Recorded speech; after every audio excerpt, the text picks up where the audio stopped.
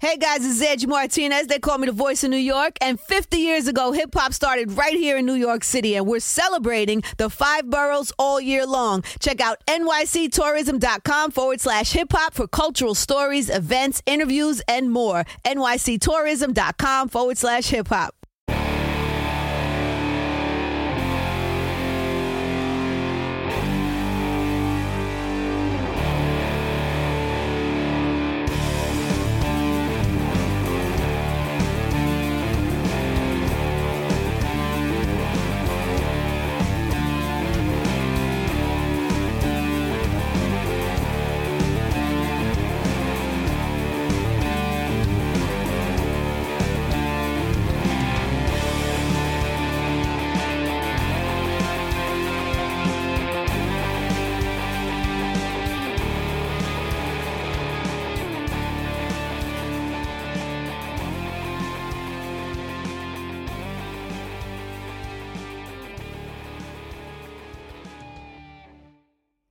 But Eric, it's awesome to see you, and it's great to have the subscribers back on. Apologies that we haven't done one of these in a while, guys.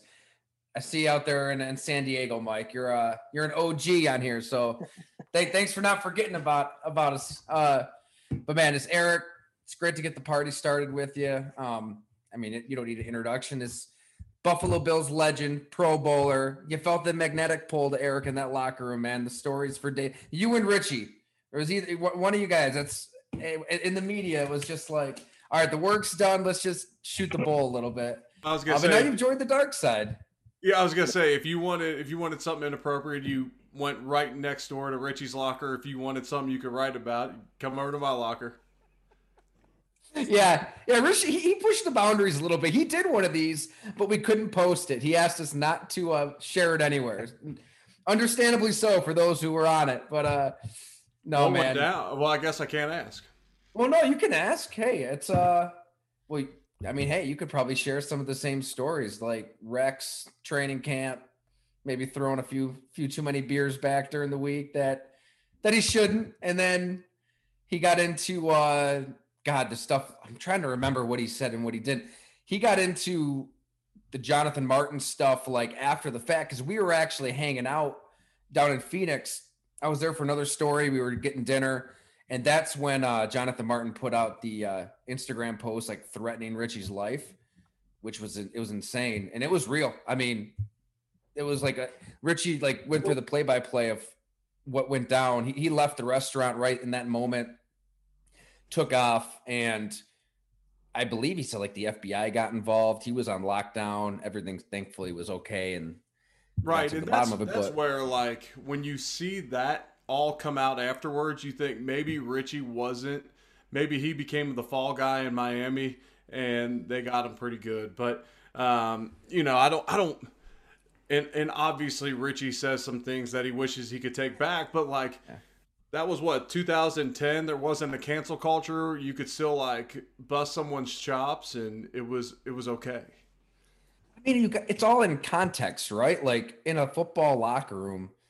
I mean, it's right. He said things he should not have said. This doesn't absolve like everything that. I mean, Richie would be the first to say that he is inappropriate and crazy and whatever. But like in the context of a locker room, I mean, things are going to be said that you just would never say out in the real world. I don't know. It's no doubt about like it. Part of the reason is because you're going to battle with these guys and you get so close that you're comfortable in those situations. But then when you have someone like Jonathan Martin, whose parents and his mom especially is a workplace harassment attorney, he apparently wanted to get out of football. Well, then Richie becomes public enemy number one, which, I mean, if you went through, I don't want people to start doing this, but if you went through every O-line group message throughout the league in that year, like when that happened, we were all goofing around like, oh my gosh, if they go through all of our texts, like our wives aren't even going to know us. Like just because it's, and I guess they weren't called memes back then, but it would just be like different pictures or whatever it may be, like, oh, so-and-so looks like whoever, they're probably ribbing me about Bad Santa or something or other. It's like we ripped each other so hard that you could have canceled the Bills offensive line that year, I'm sure. Exactly. It's like I mean, and what kind of world do we want to live in when we're just sifting through everybody's private life all the time? Like, and I'd love your take on this, like as somebody who kind of, I mean, Tom Brady and Richie, like when all the Washington email stuff kind of went down, I'm thinking like, okay, well, we got full reports, like the full investigation, everything that was found became public to everybody. But not this. Like this doesn't, because they're protecting people. Like it's selective. Right. Yeah, I mean, to me, it seemed like just a pure. I heard it said like this. This is my original language, but a public assassination of Gruden. Like they, someone in the league office or someone that was intertwined in that trial decided we are going to take out John Gruden because you want to tell me that you went through everybody's emails and text messages and it was only Gruden. It was only him. But now, and as soon as they take out Gruden, then it becomes this literal act of Congress that now none of the other information from the case can be revealed. It's unbelievable. 600,000 emails, and he's the only one that was problematic. Exactly. Sounds reasonable. That's the NFL though, right? I mean, they operate above the law, above what we would consider normal, and they're just going to win. They always win. So, man. Well, anyways, Eric, just the way we kind of do these is we just shoot the bull and let people ask you whatever they want to ask, if that's cool. So, but what are you up to these days? Like, how's life? I was just going to say, so this is just like an open Zoom. Oh yeah. Yep. It's just kind of a free for all. I don't really have many rules. It's just everybody is pretty cordial. And, I want to say, we had Allen Robinson on one and there were a lot of people in there. And at that point, we kind of had to have a little, I don't know, raising of hands and whatnot. But for the most part, everybody can just fire away and drink some beers. Do you have something there? I know you were kind of contemplating between one or the other. Who, me? Mm-hmm. As far as what? Like what direction we're going? No, you said you were telling me you were thinking between beer or tequila or something when we were texting. Oh yeah. I went little tequila action. We got an ugly Christmas sweater party tonight. Probably drink a bunch of beer there. So I figured. What kind of tequila? Little Casamigos? No, I was gonna mix it, so I did just Patron and soda and lime. I mean, my number one tequila. So I saw the question about bourbon. So I'm in bourbon country. I got probably, I don't know, 1,000 bottles of bourbon in my basement here. Hopefully no one has my address because what bourbon's worth nowadays. But anyways, I've gotten on a tequila kick. And for me, you don't feel as bad the next day. It's a cleaner buzz. But like my number one is Clase Azul, which now you can't find that anywhere. All right, guys, you guys can come here and say hi. Daddy, I'm changing my ornament. So this is Grace. Hi. No, Daddy's working, so we can't. Garrett, come say hi. All right. If you guys follow me on social media, you've seen this dude, but this is my mini-me. Hi. I love it. Garrett, who's your favorite football player? Josh Allen. I can't believe Did you hear that? There it is. I love Josh it. Allen. Are we going to see him sometime soon? Hope so. Are we going to beat the Patriots? Heck yeah, we don't lose to the Patriots anymore, do we? No. No. All right. What does this do? This is the microphone. Oh. All right, you guys go upstairs, okay? All right. Well, sorry about that. Yeah, so I've gotten on a big tequila kick lately, but now, like, you can't find Clase Azul anywhere. You can't find Don Julio 1942. Like, all the good tequilas now are all getting bought up, just like many of the bourbons and whatnot. I can't believe how much bourbon's going for. Like I was telling you, it was with Wyatt Teller last week, and he doesn't have as much as you, but he had one Pappy, like a 12-year reserve, $1,600 for like a thin bottle. Oh, Unbelievable. Yeah. I did. Me and Richie split a barrel of Blanton's, and so I got maybe 120 some of those. We ended up paying $58 a piece for them when we did it. At my charity event in Buffalo, I auctioned off 2 of them, so you got both of them. I think it went for $3,000. I mean, it's nuts. It's insane. But like anything, if you can't get it, it's worth what anybody will pay for it. So And then those are rare because they have like the sticker has me and Richie's face on it. So it's a little different. But even then, I'm like, I mean, I feel bad, but here you go. It's all the money's going to a good place. It's true. Exactly. So yeah, what's your feeling on this weekend, Eric? I mean, everybody in Buffalo here, they're pretty worried. It's kind of I don't know, not quite gloom and doom, but I think a lot of fans are wondering like are the Patriots really done? Because Yeah, it sure looks like they're just recharging, reloading, and they're going to dominate for another 2 decades. Yeah, I mean, honestly, I was ready for the Patriots to be down for at least a few years. Like, how do we let Mac Jones fall to them at 16 and give them like their Brady replacement, perfect to fit into that Josh McDaniels offense? But regardless, I understand that everyone in Buffalo is maybe anxious about the game, but to be worried, like Buffalo's a favorite here. We got maybe the best roster in the league, and I understand that the last 4 games haven't been perfect, but that's mainly been turnovers. Turnovers is something that you can control yourselves. It's not like, and I understand Indy ran the ball down their throats, but they were able to run the ball down their throats because the Bills had 3 first-half possessions, and one of them was a 2-minute drill because of a fumbled kickoff return and an interception by Josh Allen, and you're out Starr, and you're out Tremaine in that game. Like, all those things considered, yes, you got the ball ran down your throat, but it was kind of the perfect storm. Going back and looking at some of that film, there was excellent play calls that hit Bills blitzes perfectly, and they were not checked. Like, I'm not giving Carson Wentz credit for those. Those were fortunately timed calls that just ended up working out perfect. All that being said, I'm not worried about Monday night. It's a huge game, especially when you consider that, you know, you got 2 games against New England that probably decide the division, and this is our one at home, so you need to get this one. But that being said, like, when you get those anxious feelings, like, that's what makes sports fun. Like, if you knew the Bills were going to go out and roll every single week, that's not fun. I was having a conversation with Terry Pagula before, I think it was the Jets game, because we just dropped the Jacksonville game. And he said, you know, I'm just a little bit nervous about this one. I said, Terry, that's what makes sports fun, bud.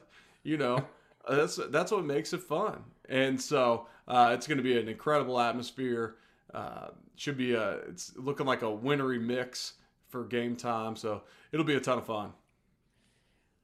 Wintry mix, but I feel like this team, I mean, that's kind of like the debate now with the new stadium. They're almost kind of built best for a dome, right? Like, does that really help?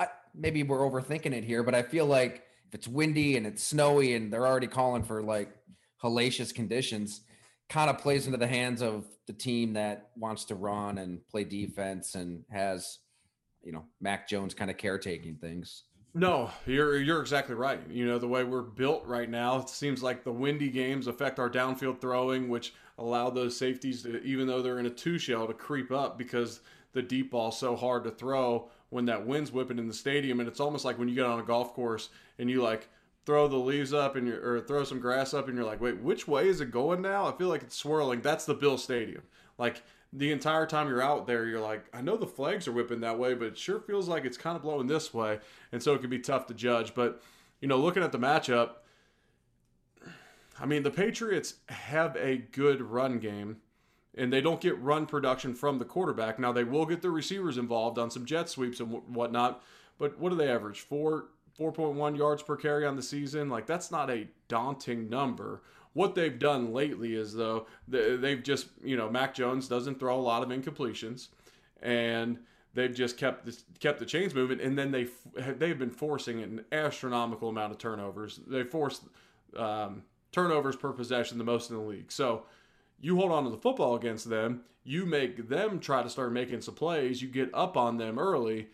I think it's a game that the Bills could smoke them. Now, you fall behind, let them play clock control, and you don't make the plays offensively, you turn the ball over, that could be a different story. But, you know, I'll roll with Vegas on this one. I think the Bills are going to get them. I think the Bills have more experienced playmakers, you know, and you know, for the longest time, the Patriots had all the guys that were part of this winning culture. Well, the coaching staff for the Patriots had been a part of it forever, but not a lot of the guys had key positions for them.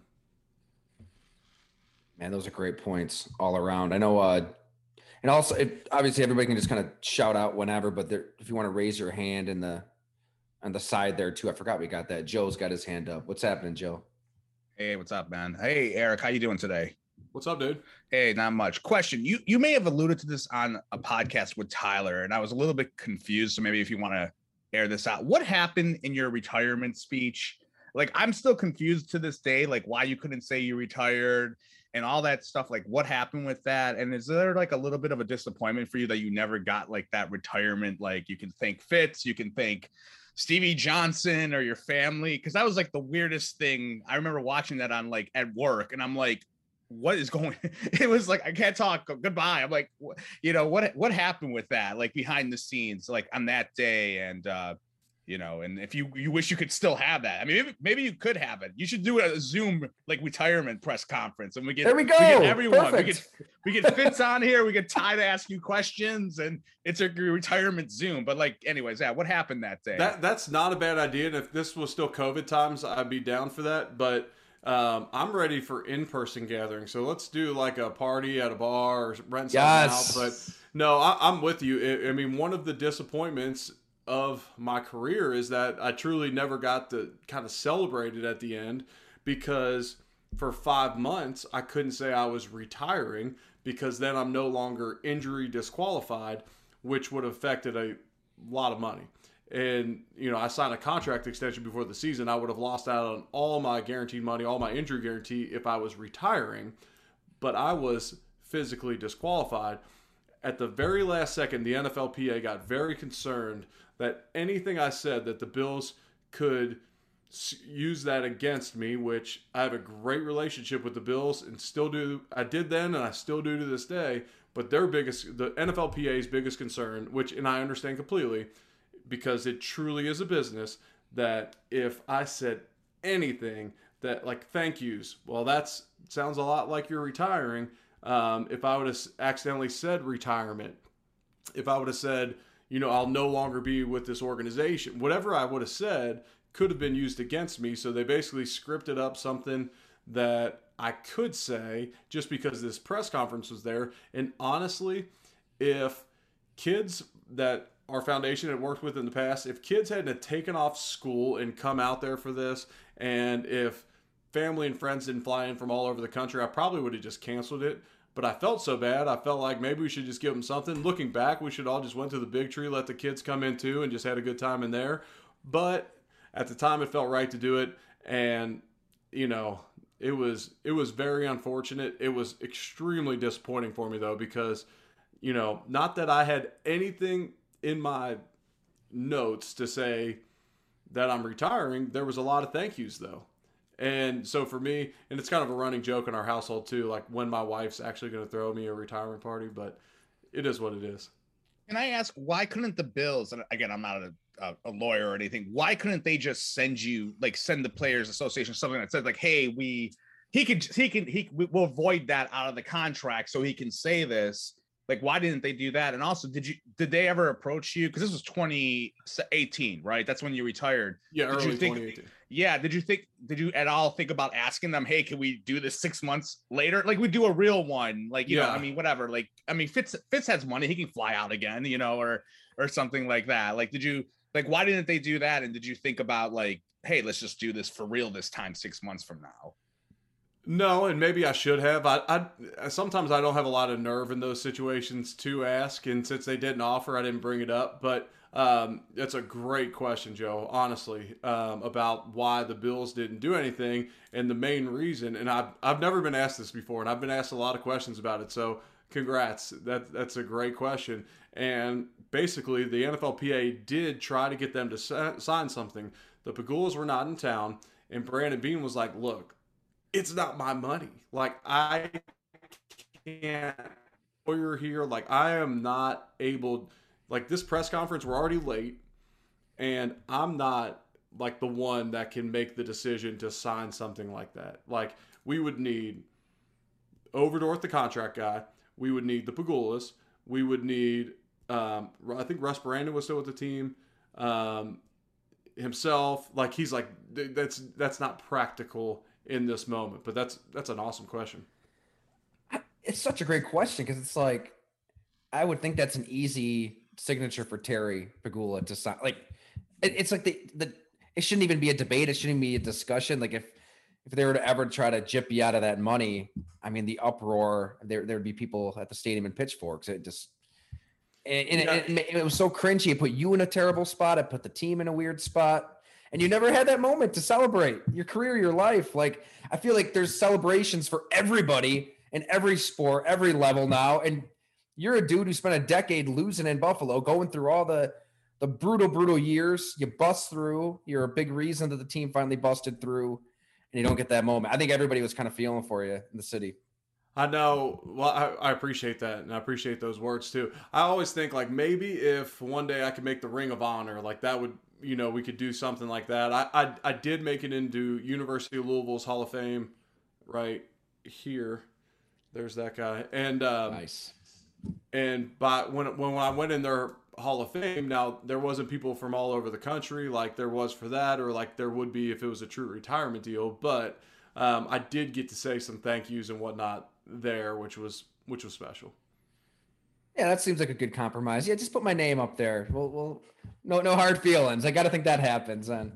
I know. And like I would have played football for as long as I could have, and so who knows where my career would have ended up. I'm not saying I would have been a Hall of Famer, but for me, probably like the pinnacle at this point would be Ring of Honor. I'm trying to think of what else there would be beyond that, like as far as athletic achievement.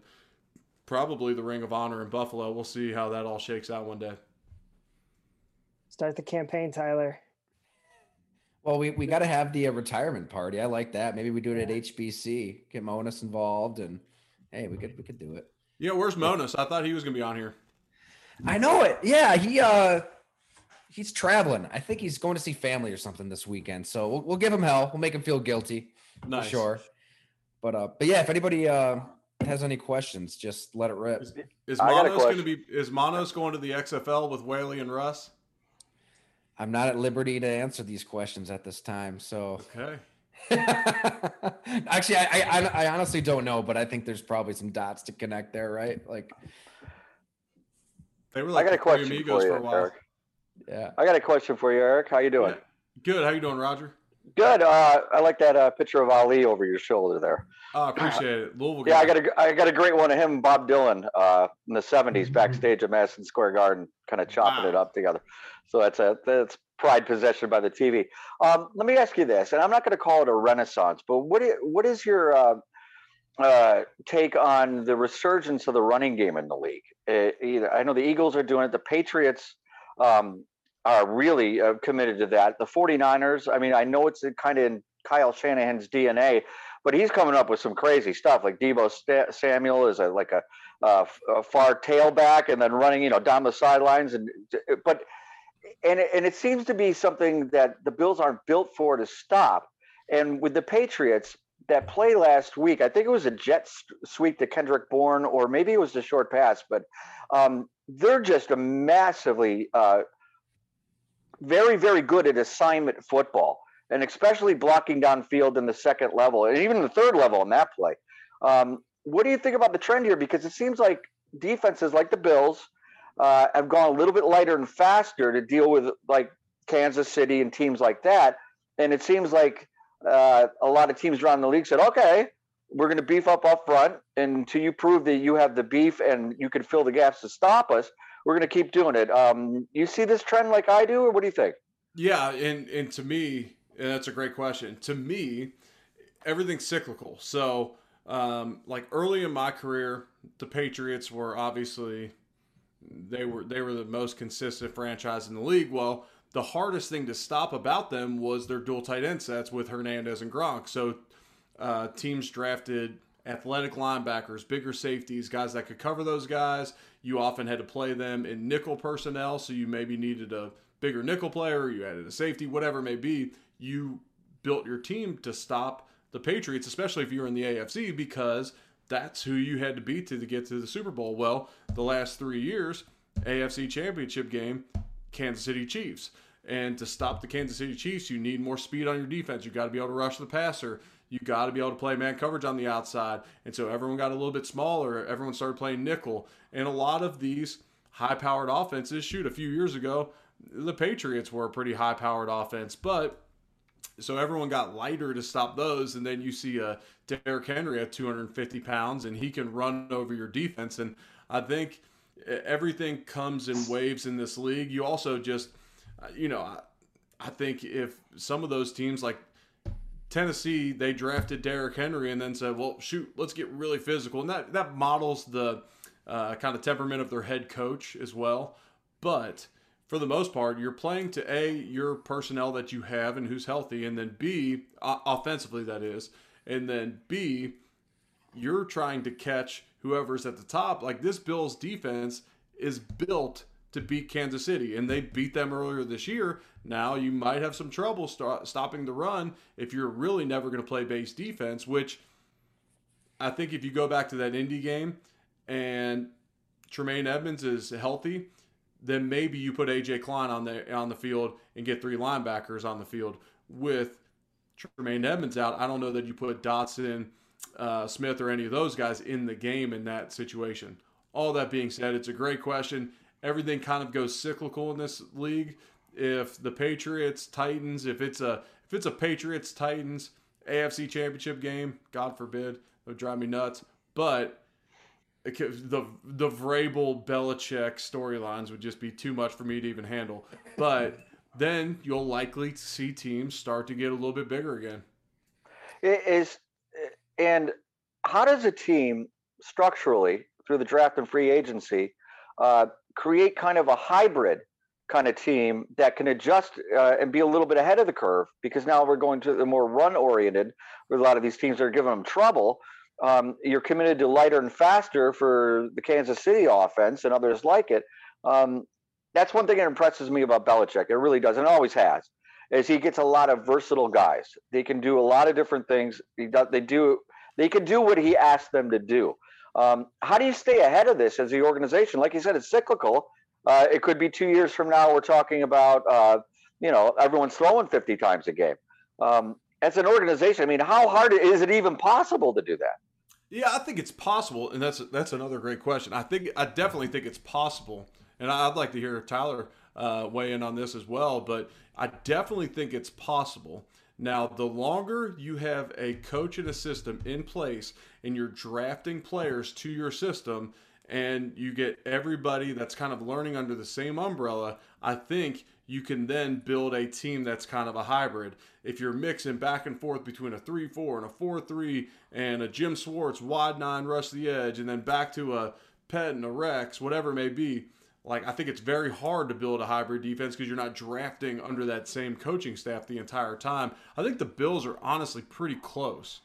They're not far off. Now, when you have a 285, 90-pound defensive tackle in Ed Oliver, who's actually playing really well, he doesn't add a whole lot of size up there. When you're out your nose guard, Star Lotulelei, and you only have one of those guys who's like truly physically imposing. Like I said this recently on One Bills Live, but if I was looking at the Bills defense, and I understand I played center, so I kind of look inside out, but if I'm looking at the Bills defense, the two most physically imposing players on that defense are Star Lotulelei and Tremaine Edmonds. They're both out in the Indy game. Like those are your two guys that, because Star can actually rush the passer pretty well as well. And so those are your two guys who, Tremaine 6'5", 250, Star 6'4", he's listed at like 305. Nuh-uh. I've stood next to him. That dude's bigger than 305, I'm telling you. And that's like Wilfork when he was always listed at 325. I blocked him. He wasn't 325 pounds. That being said, I think the Bills are pretty close. I think if Vernon Butler was more of a playmaker at his size, then you could put Star and Butler on the field. And that's why you brought him in at 330 pounds, because you thought, okay, at times we can put those two D tackles in there. But when you miss in free agency on a Butler, that really hurts you. And I say that, and I'm kind of piggybacking what Leslie Frazier said about Butler a couple weeks ago, and he was inactive the last game. And you got guys that are close on the edge, but I think, Rousseau's got to get a little bit more meat on his frame to where you got guys that can both defend the pass and the run. No, I think you're right, Eric. I mean, it's hard to even blame Buffalo, and I know I've been pretty critical of like the way they're built, but I do get it. It kind of even started 2-3 years ago when they trade Wyatt Teller, who we just talked to for a story, where it's like, all right, you think that the game is going to backyard football, improvisational quarterbacks, all the second reaction stuff. I mean, you watch Mahomes and Allen and Kyler Murray and what all these guys are doing. Like, that's the direction. You want to go lighter, faster, more athletic. But I guess that's why the NFL is king. It's like there's smart offensive minds that are like, all right, fuck it. We're just going to unleash a 250-pound running back and run it down your throat. And there are a handful of teams that, like, you look at what New England did now last spring, and it's like Belichick saw this coming before everybody else. Like, oh, I'll just get by on a rookie contract at quarterback, and I'll just go sign all these dogs all over the place and win that way. So we'll see who's in the AFC Championship game. I mean, it wouldn't surprise me still if Josh Allen goes out there Monday, regardless of the weather, and goes nuts, like Mahomes is kind of doing too. But I think there is something to it. Like, I don't know if the Bills are really built inside out to like go into that back alley brawl with the Patriots or the Titans when they're at full strength, those kind of teams. Right. And I think you're spot on. I think, and go all the way back, Roger. And one, I got to ask you, were you drinking water out of that mason jar or moonshine? Because that was a heck of a chug. Water. I got to drive the wife and her friend around. She drove me and my buddy the Miami game, and she hung out and drank water and coffee. Well, we didn't. Put it that way. So I'm returning. I was going to say that was a heck of a swig, and where I'm from, generally out of a mason jar is something clear, and it's not water. But anyway, I digress. I'll say this though: a good defensive line and a couple good corners is probably about as hybrid as you can get as far as being under the salary cap. You look at New England, Pittsburgh, like teams that are consistent over the years. It's like, do you have guys that can rush the passer and are disruptive, and then you got a couple guys that can cover on the outside? Then you could probably beat that hybrid. With that in mind, Eric, do you think that the Bills D line is, up to that challenge? Because I look at the D line, and I think that's, if anything, I'm critical of Brandon Beane. It's how he's handled the defensive line. He's put a lot of assets, and it's just kind of, okay. They're just kind of okay. And for all the assets that they've spent on it, I think that's his black mark maybe. Yeah, I mean, I think it's easier said than done, but yeah. And those guys get really expensive, especially if you bring them in free agency. But like, in my mind, give me one Aaron Donald as opposed to 8 pretty good players. Like, when I look across the Bills' defensive line, I think that there's a lot of good football players, a lot of good ones. And there's not one that you have to truly game plan around. Ed Oliver's actually getting pretty close. I think he makes some bonehead plays at time, and I don't know that his awareness is great. Like, I want Ed to get away from, like, when you see the quarterback throw, like, dive out of the way. Like, quit getting roughing the passer penalties. But I think Ed's actually getting pretty close to a guy that you game plan around. But other than that, there's nobody on the Bills D-line where you're like, okay, if it's 3rd and 10 and they're definitely not blitzing, okay, we have to slide the line to TJ Watt, Aaron Donald, you name them. Like, the Bills don't have that guy. Now, there's plenty of teams that don't. I think the Bills, what they do have is they have 8 guys and they could roll them in and they stay fresh, and maybe through really 9 guys. But when you, over the course of a season, including the playoffs, maybe that pays off for them because they have so many quality players. But I do think it hurts them at times that there's not one stud up there. Yeah. That's where it might have been smart, in free agency, just because they haven't drafted. I mean, they've drafted okay on the D line, but there's some questionable picks in there. Like, just say, all right, we know that this dude is going to get 12 to 15 sacks. Let's just pay for him, because there were a lot of pass rushers they could have gotten. I know it's all hindsight, but you're right. There isn't that one player that really strikes a lot of fear in you, and they've got a lot of money and they've got a lot of high picks, so they're going to need somebody to bust out. Anytime I hear Ed Oliver, I just think of him. I don't know what was what heartbreaking playoff loss it was. I don't know if it was Houston or Kansas City when the plane landed and he sticks his head out of the window and he's like a triumphant hero returns home. I'm like, I get it. It's got to be nice to see the fans, but he's pretty happy a day after this excruciating loss. Come on, Ed. What's going on here? Right. I hear you. And that would rub me pretty raw too. And I don't know him personally, but just for a young guy, I think it probably hurts him that he never got to like truly play with a Kyle Williams. I don't know what type of guy Star is, but he hasn't been a captain since he's been in Buffalo. Maybe he's not like that guy to like really push Ed along. But yeah, to me, when you like our one top 10 draft pick along that defensive line is Ed. Like that's got to be the guy that teams have to game plan around.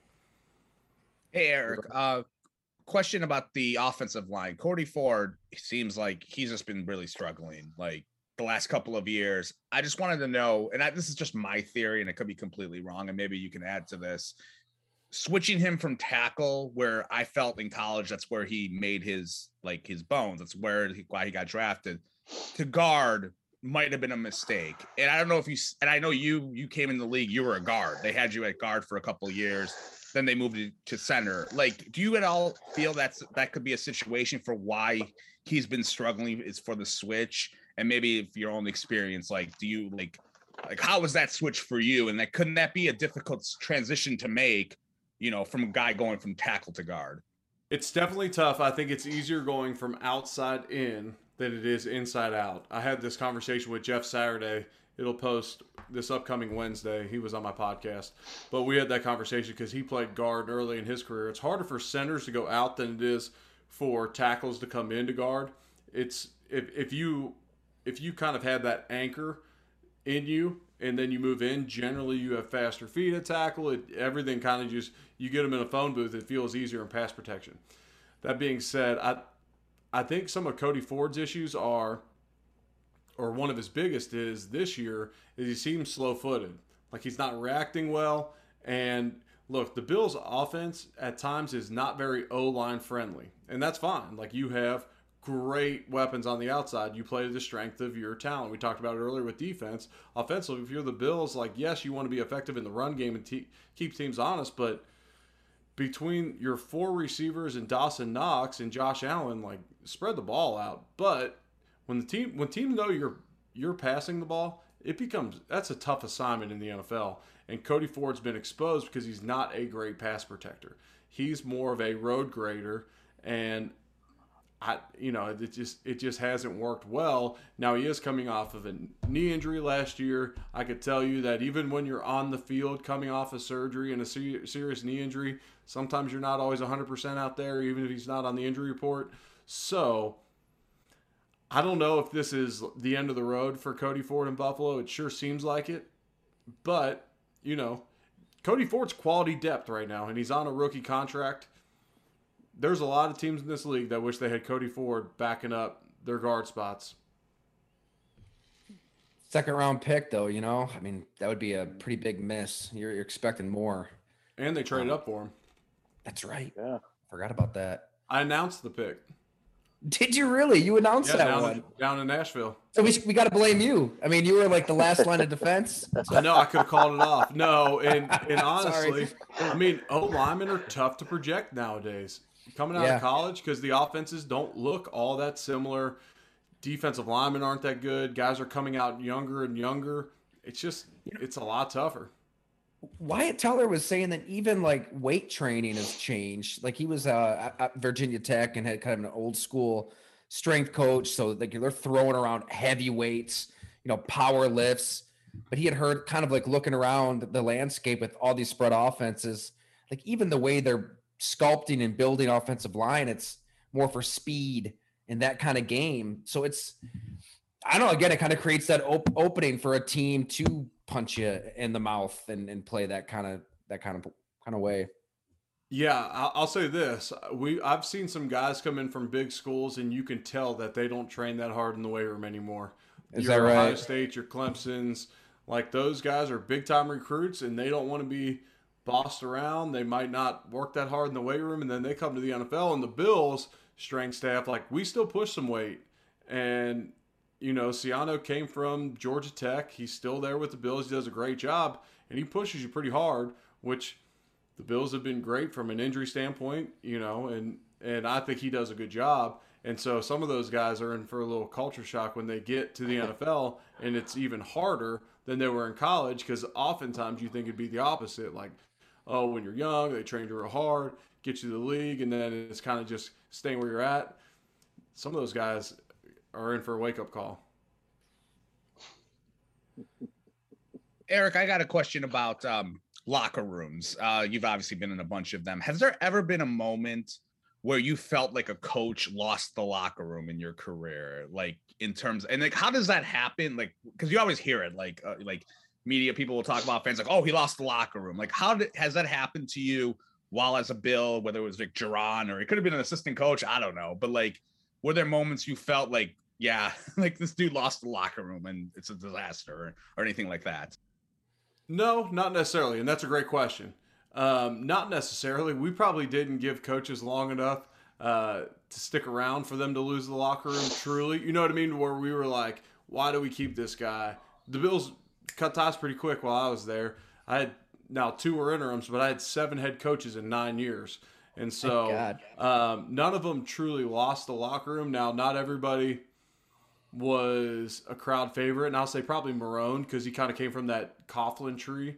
But that doesn't mean he lost the locker room. He was more get under your skin a little bit, call you out. Everybody else was kind of a, hey, we're all pros. We're all in this together. You call me by my first name. Like, we're all men here. Like, we're going to treat each other like men.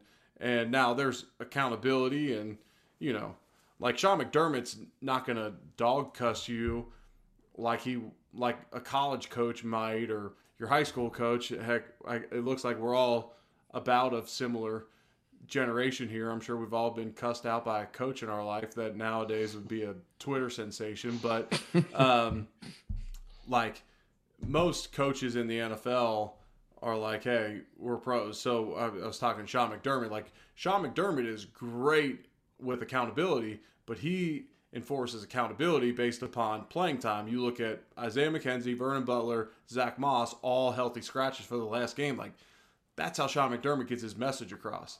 They get their message across because they might bring more guys, definitely more than any other staff I've been around, bringing guys in for workouts where they come and get changed in your locker room on Tuesdays, and you see the guys that are trying out for your job. Like, there's a lot of accountability there.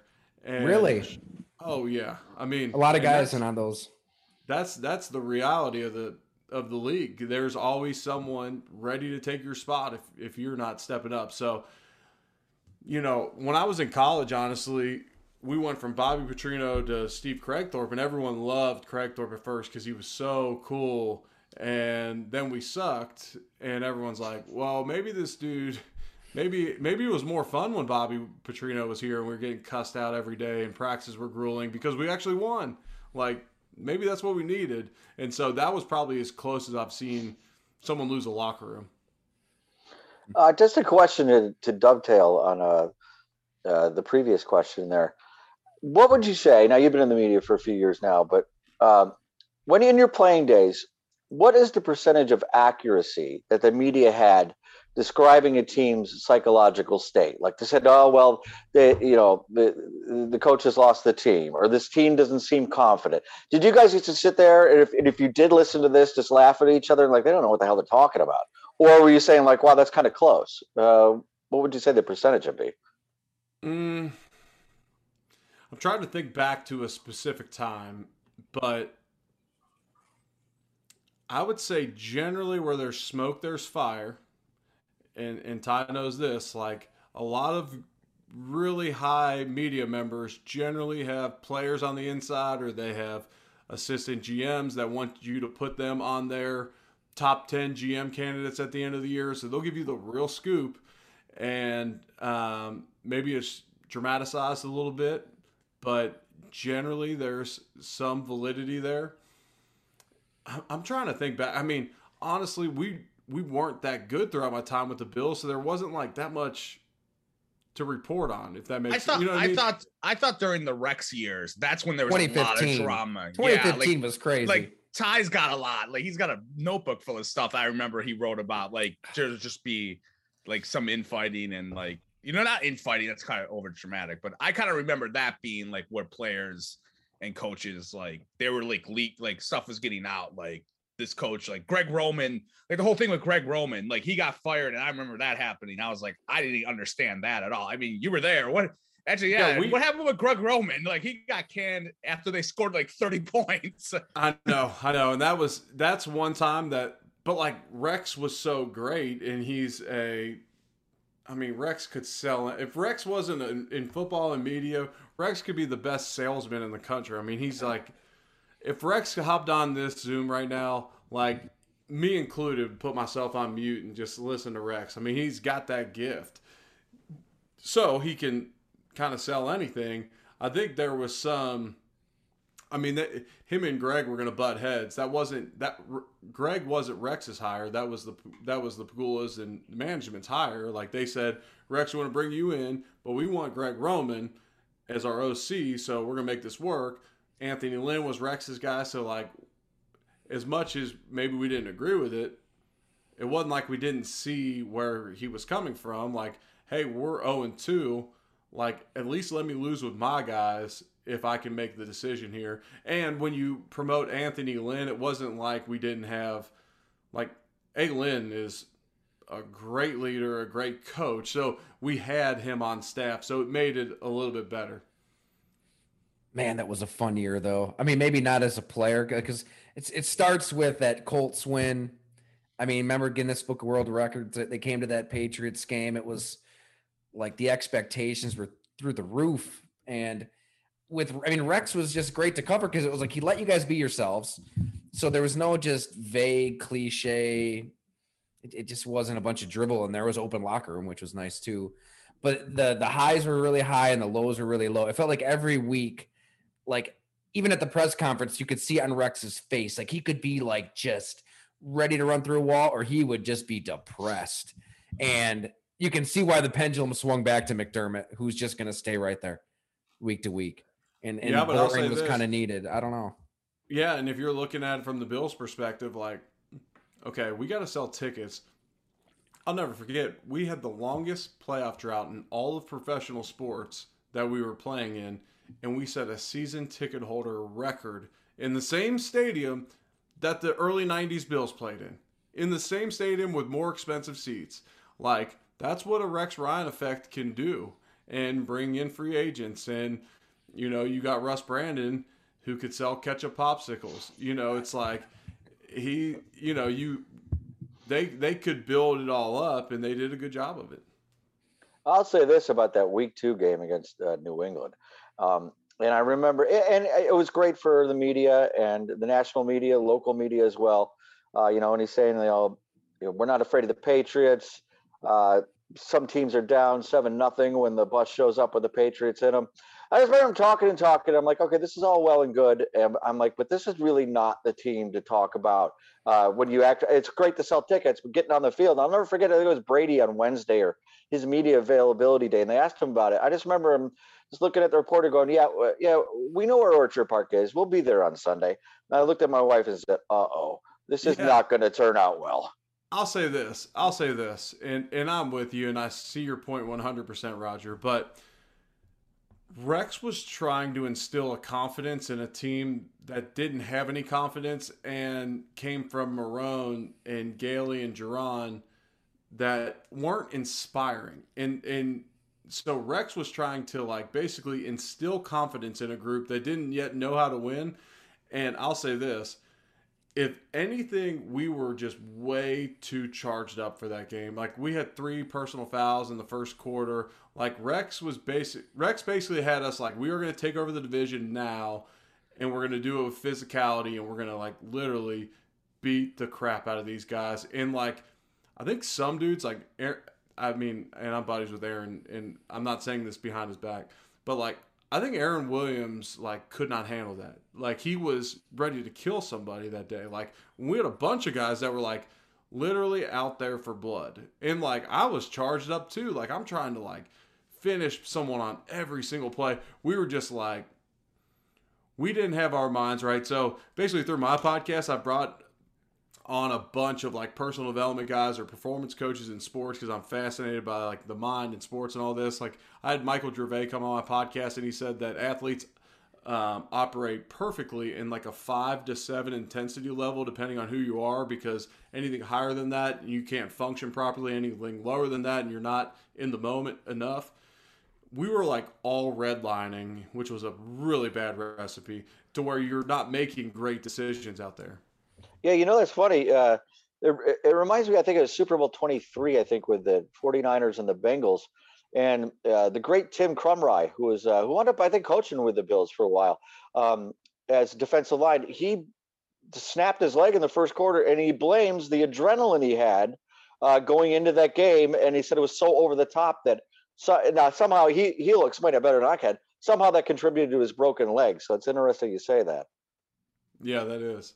All right, I got time for probably one more. Awesome, Eric. Thanks for doing this too, man. We appreciate it.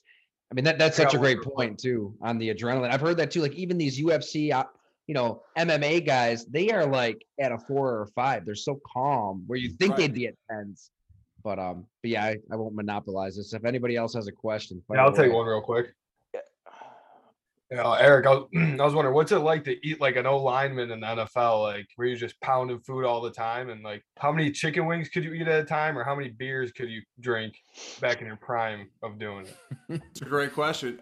Chicken wings, I think the most I ever ate with like one sitting was 50 at Hooters in college, and just felt miserable. But I was generally like a 10 and 10 guy, like get like 20 wings and some fries or whatever else, and then like 10 and 10, so I'd do like something spicy or something sweeter.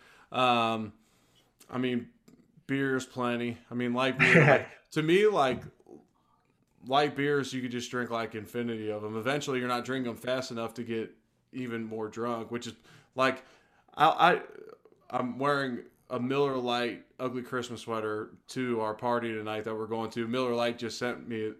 Actually dropped it off on the porch. That's how loyal I am to them. But that being said, like if I'm having one or two, like I'll do a cocktail, an IPA or something. But like if we're going all day, it's Miller Lite for me. I feel bad not saying Blue Light. Blue Light had been the sponsor of my last 2 ugly Christmas sweaters.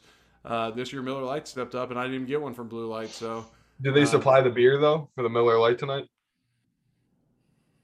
No, but they hook it up. Like we do a big summer party and they hook us up, and I don't mind supporting their cause because they've hooked us up plenty. But when Blue Light would send them, they would have, what would they send? 4 tall boys. They would send like 4 tall boys down. It was awesome. Yeah. If you're gonna be a show for something, be a show for beer. That's a good way to live. Right, Eric. I know you got to go, but I just real quick, I gotta get your impressions on because your storied college career, the whole Brian Kelly situation in Notre Dame, walking out on his team, going to LSU. What are your thoughts on that? Money talks, and if Notre Dame wanted to fire him, they wouldn't mind firing him before the bowl game. So. It stinks. It's part of the business. College football truly is the wild, wild west right now. These NIL deals, there's no hardly policing them at all. I just hope these kids are like withdrawing the taxes so they can pay those at the end of the year and all that. Right. But that being said, I thought him getting on the microphone and faking a Cajun accent, that is just classic. And I have a buddy that you could use some deductive reasoning if you really tried hard enough. He played for Brian Kelly, ended up tearing his hamstring off the bone before he left for the NFL, fell to the second round, and he blames Brian Kelly for that. And I haven't heard a lot of great things. He coached in Cincinnati, where I'm originally from. Haven't heard a lot of great things about him. That being said, great track record. But, there's these college coaches are going wherever they want. These TV deals are getting enormous. ACC Network just got picked up by Comcast, so then every ACC school is getting an extra $7 million a year now, and that's just the ACC. It's just getting bigger and bigger, and these coaches are going to get more and more money. And when you realize, especially in college sports, coaches and their staff truly mattered. USC will be likely top 5 to start the year next year with Lincoln Riley. and they would have been maybe ranked without him, and you can pay him to come. Unbelievable. Eric, that was when someone said, when Tomlin said, you know, I'm definitely not interested in USC. I got a plenty good job here. I saw someone was like, someone asked Tomlin, would he do it for 15 mil? Exactly. Well, holy crap. That was great, Eric. Thanks so much for hanging out, going longer. And I don't know if you have a secret, but like I said, every time we see, I feel like you've lost another 10 pounds. So how you doing it? I will say this, and Derek, you asked about eating. I still can tie one on eating and drinking. So for me, I pretty much prescribe to intermittent fasting 6 to 7 days a week. You know, at least take off 12 hours from my last meal. So if we get Taco Bell on the way home tonight, then, you know, at least 12 hours from then, but generally 12 to 18 hours, and catch a workout during that time. And then that kind of gives me the freedom to, you know, occasionally crush wings and beers or whatever. But, you know, and I don't beat myself up about it too much, but I also, I mean, probably 80 or 90% of the time I'm eating pretty clean. You know, I'm not drinking my you know, people that are sucking down Gatorades and whatever else that have a bunch of calories in them, sodas. That's an easy way to pack them on, which, I mean, I know how to pack them on because I had to try to keep weight on for so long. Now, getting the last 40 off was work, but going from 310 to 285, I got that off pretty quick. It's remarkable. Great advice, man. Well, have fun at the party, and thanks so much for making time. I mean, you've got a zillion things going on, so really cannot thank you enough for doing this. My pleasure. Thanks, I'll Eric. look forward to it, buddy. Thank you. Awesome. Yeah, good hanging. Great questions tonight too. Thanks. Definitely.